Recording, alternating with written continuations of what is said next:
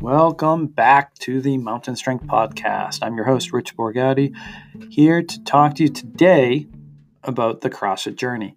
What's it like when you're a new athlete? How do you go about finding a gym, finding a program that fits for you? And once you get there, what's it like and how should you go about your first few months of doing a CrossFit program? So without ado, let's get into the episode.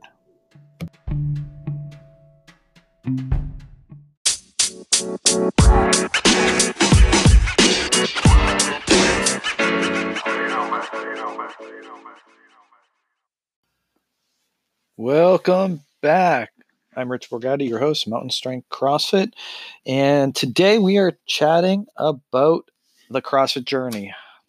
So you want to do CrossFit, or you got a crazy friend that is doing CrossFit that won't stop talking about it. This does happen. So what do you do first? Google CrossFit near me, kind of look out or go to a free class at your friend's gym, but you still don't know much about it. So upon entering a CrossFit gym, you're going to see a little bit different layout than a normal gym. So what we call a Globo gym or a large box gym, like Planet Fitness or Gold's Gym. You walk in, there's a front desk, and then there's an array of equipment, and you're kind of left to your own devices at these gyms, unless they have personal training options or a salesman that kind of walks you around and then tries to get you put into a contract. At a CrossFit gym, this is a little bit different. Walking in, it's usually a little less emphasis on the front desk, but there still may be one. If it's a gym like ours, we run a no sweat intro where you come in and meet with a coach first. They walk you around the gym, talk to you, and try and find out what it is that you want to improve. What are your goals? What are you trying to do? Health and wellness, gain some strength, get faster, train for a sport or for an event like a Spartan race, and what the best way to get there would be. So CrossFit kind of sits in between the personal training one-on-one world and the kind of giant group classes left to your own device. It's a mix of some instruction and personal training and in a group setting. So in that group class, so our gym, before you get to the group classes, you need to go through private training, 3 to 5 sessions with a coach that just gets you up to speed. We call this our on-ramp process, or at our gym, it's called base camp. So in these base camp sessions, you're learning how to lift properly. Maybe there are modifications that need to be made for you that's not relevant to anyone else except for yourself. And then what a CrossFit workout looks like. And we get to go through and test that out and make sure that you understand how to tailor the workout for yourself rather than just doing the workout as written. So once you go through this on-ramp process, and most gyms have one of these on-ramp processes, if they don't, this is something that you want to look for. You want to look for a gym that doesn't just throw you into a class and says, here, try it out. Even though that option is great to get a feel for it, you still want a little onboarding process before you get into classes, be it in a group setting or in a one-on-one setting. So once you get into classes after that on-ramp process, what is it like? So most classes will start with a talk at the whiteboard, what they're going to do today, how we're going to do it, what the goal and stimulus is, what the why behind the workout is. So there's lots and lots of resources for getting workouts these days with the internet, getting out there, Instagram. But having a coach explain to you the purpose of the workout, this is what we're looking for. This is how hard and fast we want you to go. Or today we're just going to take it back. We're going to focus a lot on form and skill development today. These are some important things that you want to be paying attention for. A coach that cares, a coach that is taking you through progressions, that is trying to make you better and has an eye on detail and form. Now, that being said, we all want a really good workout. We want to sometimes get our sweat on, but it is good to know that form and mechanics come first, that we are working on the basics and working and ramping up towards intensity or to a hard workout. So once that whiteboard talk gets done, there is usually a warm up going through uh, a full body warm up that involves some light stretching, some movement, getting the heart rate up, getting things moving. So you get a little bit of a sweat on before we get to the real workout. Now, CrossFit in the past was always kind of famous for saying our warm up is your workout. Well, those days have slightly shifted. So we are really looking for a good warm up that is going to be holistic and get everybody ready to start moving some weight if there's weightlifting in the workout, or getting the joints loose if there's running or jumping. So everybody's ready to go. We're not just throwing you right into the workout. So that's a second thing to look at. After the coach, seeing how the class is organized and how they're going to bring you through the progressions, making sure that the warm up is appropriate for what you're about to do, and then getting into some skill or strength development. Some classes will have dedicated strength time. Sometimes they'll have dedicated skill time. Skill could be anything from learning how to run better to learning how to do a handstand or gymnastics skill, or progressing a skill like a pull up. Maybe you get an active hang from the bar, but you can't get that elusive pull up. Like working on skills and drills that'll get you there. And then progressing to more advanced things like handstand walking. Now, you may say, I never want to handstand walk, but the progressions to get to these higher gymnastic skills can still benefit a lot of people, even yourself. Just working on static holds and positions and just thinking through like what a proper progression is. That way, if you're on your own trying to work on something, you have an idea of where you should start and how a progression should feel. You should never feel like you're just trying and failing working on something. Now, I always see this with people that are starting to work on handstands. They try on their own. They're like, I just can't kick up. I just can't get my feet up on the wall, or I can't stabilize myself. Well, this is where a coach would show you in the class, here's a progression to get to that safely. So if you should want to do it on your own, you now have some instruction on how to. After the skill or strength development, go into a review of what the workout is. And sometimes these workouts may be short and fast, or long and hard, or somewhere in between the two. It may involve 1, 2, 3, sometimes up to 4 or 5 movements. The most intense workouts are just two movements where you're bouncing back and forth with little rest. Generally, it can take about 7 to 10 minutes. That workout can be crazy on the amount of oxygen that you need and on the muscle fatigue. So, but some other days the workout may be nice and easy, working on foundational movements, working on body weight stuff, building your engine, building your ability to work up into harder workouts. So it's good to see that, though, if the workout is hard, see if the coach is progressing people differently.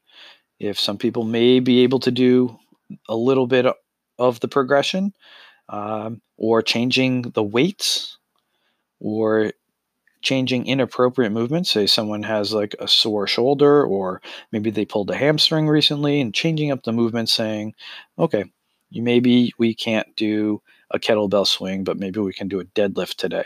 Something a little bit slower, but still working the same muscle groups, still getting the same stimulus, still hitting the same why, not just randomly changing it to any old movement, but making sure that the movements are still fitting within the why and the how of the workout. So you are still getting the same why, the same stimulus that the rest of the class is doing, no matter what speed you're doing it at or what level you're doing it at. And most workouts should be tailored to the individual slightly. Maybe not completely changed, like we just said, just making sure that, hey, we're still part of the class, we're still doing this workout, but there is a spectrum that this workout can be done on, from slow and easy, or from basic movement up to advanced movement, or hard and fast, or maybe the load is a little bit heavier for advanced athletes. So, seeing if there's a spectrum in class at that gym, or how the coach is adjusting everybody, is important to see. So, then usually the workout will go on. You go at your own pace or something that fits for that workout. And then finishing, there's usually about 5 to 10 minutes left in the class, where you're going through some cool down stretches or some accessory movements to try and bring up some lagging areas.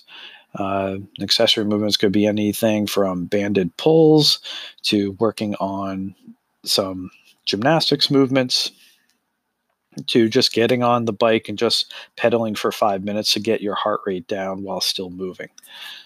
So those are some things to look at in a class. So after that, what's the next few months like? This is usually what I call my 3, 3, and 3. This is what we're looking for. The first 3 weeks, I'm sorry, but you're going to be sore. It's a lot of new movements, but for the first 3 weeks, it's just going to be about consistency, about just showing up and recovering. Your body is going to slowly adapt to the workouts, and a lot of it's going to be new. So just making sure that in the first 3 weeks that you're showing up to 3 or more classes a week and going at an easy pace and not overdoing it.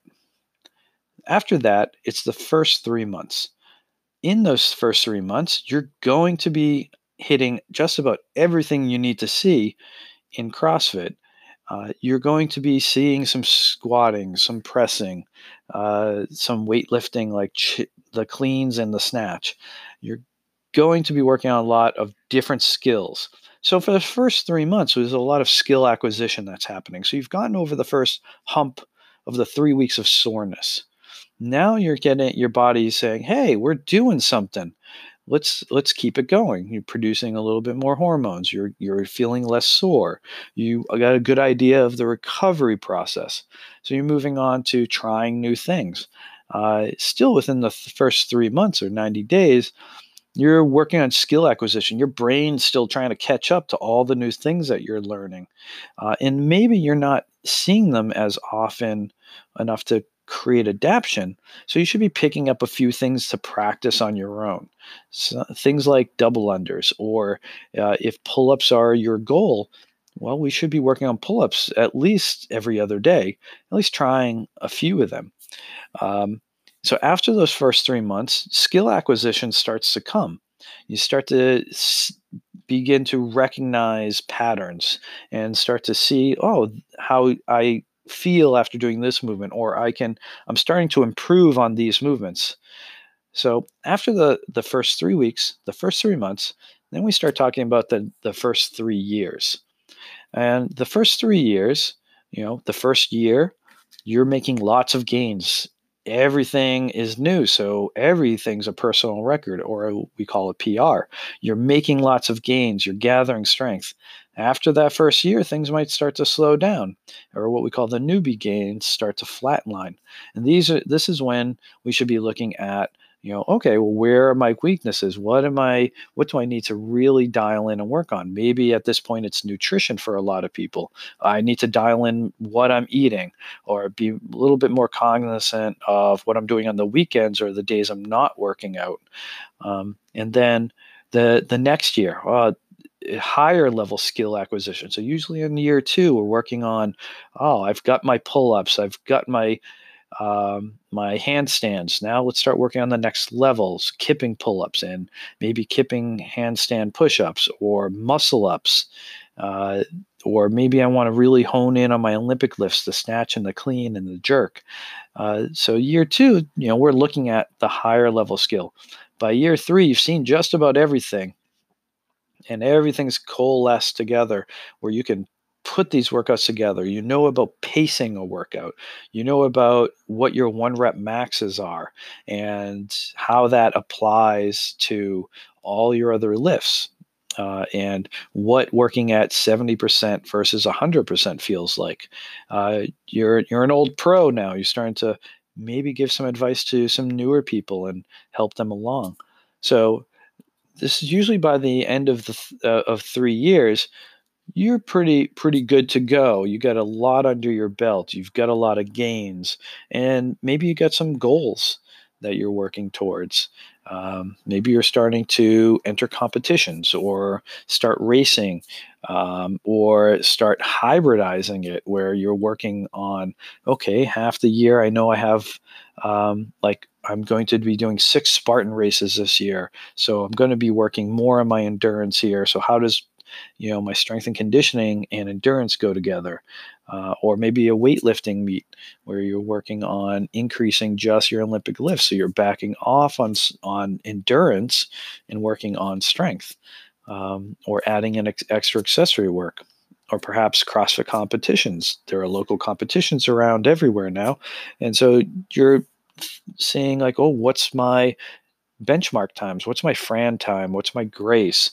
These are all CrossFit benchmark workouts that are out on the internet that was released by CrossFit HQ that you can start to benchmark yourself against people around the world and see where you are. But coming back to the beginning should be nice and slow. You should be working with a coach, modifying and tailoring workouts to where you are at that point, and then layering things on top of it as time goes on. So this is very important. Back in the old days, I've been doing CrossFit for over 12 years now, and in the beginning, in my late 20s, it was just jumping into the workout. Really didn't give a care about warming up, and just let's get ready to go. Let's lift some weight and move fast. Now in my 40s, a while after, this has changed. Now I'm really focused in on my warm up, really focused in on what feels tight and what I can improve with my range of motion, and then staying very moderate with my workouts, moving well, and quickly, but not fatiguing or going to 100%, and devastating myself for the rest of the day or even the rest of the week, knowing that I can dial this in, and consistency becomes the actual key to performance, not what I'm doing in each individual workout. It's about having the long game in mind. What am I doing this week? What am I doing this month? What am I doing this year? Not what I'm doing today. Today needs to fit into the larger idea of what I'm doing to work out. Am I working out for my son's wedding in a few years? Maybe I am. Maybe that's going to drive what I do today and this month and this year to make sure that I'll be there for that wedding. Or I'm competing. Like I have 3 races this year and I want to peak for those races and do my best. Well, that's going to color what I'm doing today, rather than just thinking of it every day, showing up and giving 100% today. Give 100% of what is appropriate for that day. And that might actually mean 70% of what you can do. So you can come back tomorrow and work out again and stay consistent. So that's all I have to say about the starting of a CrossFit journey and how to do it intelligently and not blow yourself up in the first month. These are also some things to give you an idea of when you're looking for a new CrossFit gym or you're changing gyms or moving to other places. There's a lot of them out there. Take some time to evaluate and set some standards for yourself as to what you're really looking for and what does it mean to have a good gym or a good program. All right. So this has been Rich Borgatti, Mountain Strength CrossFit, talking about the beginning journey here. If you like the podcast, please drop us a message, drop us a review, let us know what you thought. And if you want to hear any other specific topics, let us know. We're happy to help. And that's it for today. So enjoy it and look out for more coming down the line.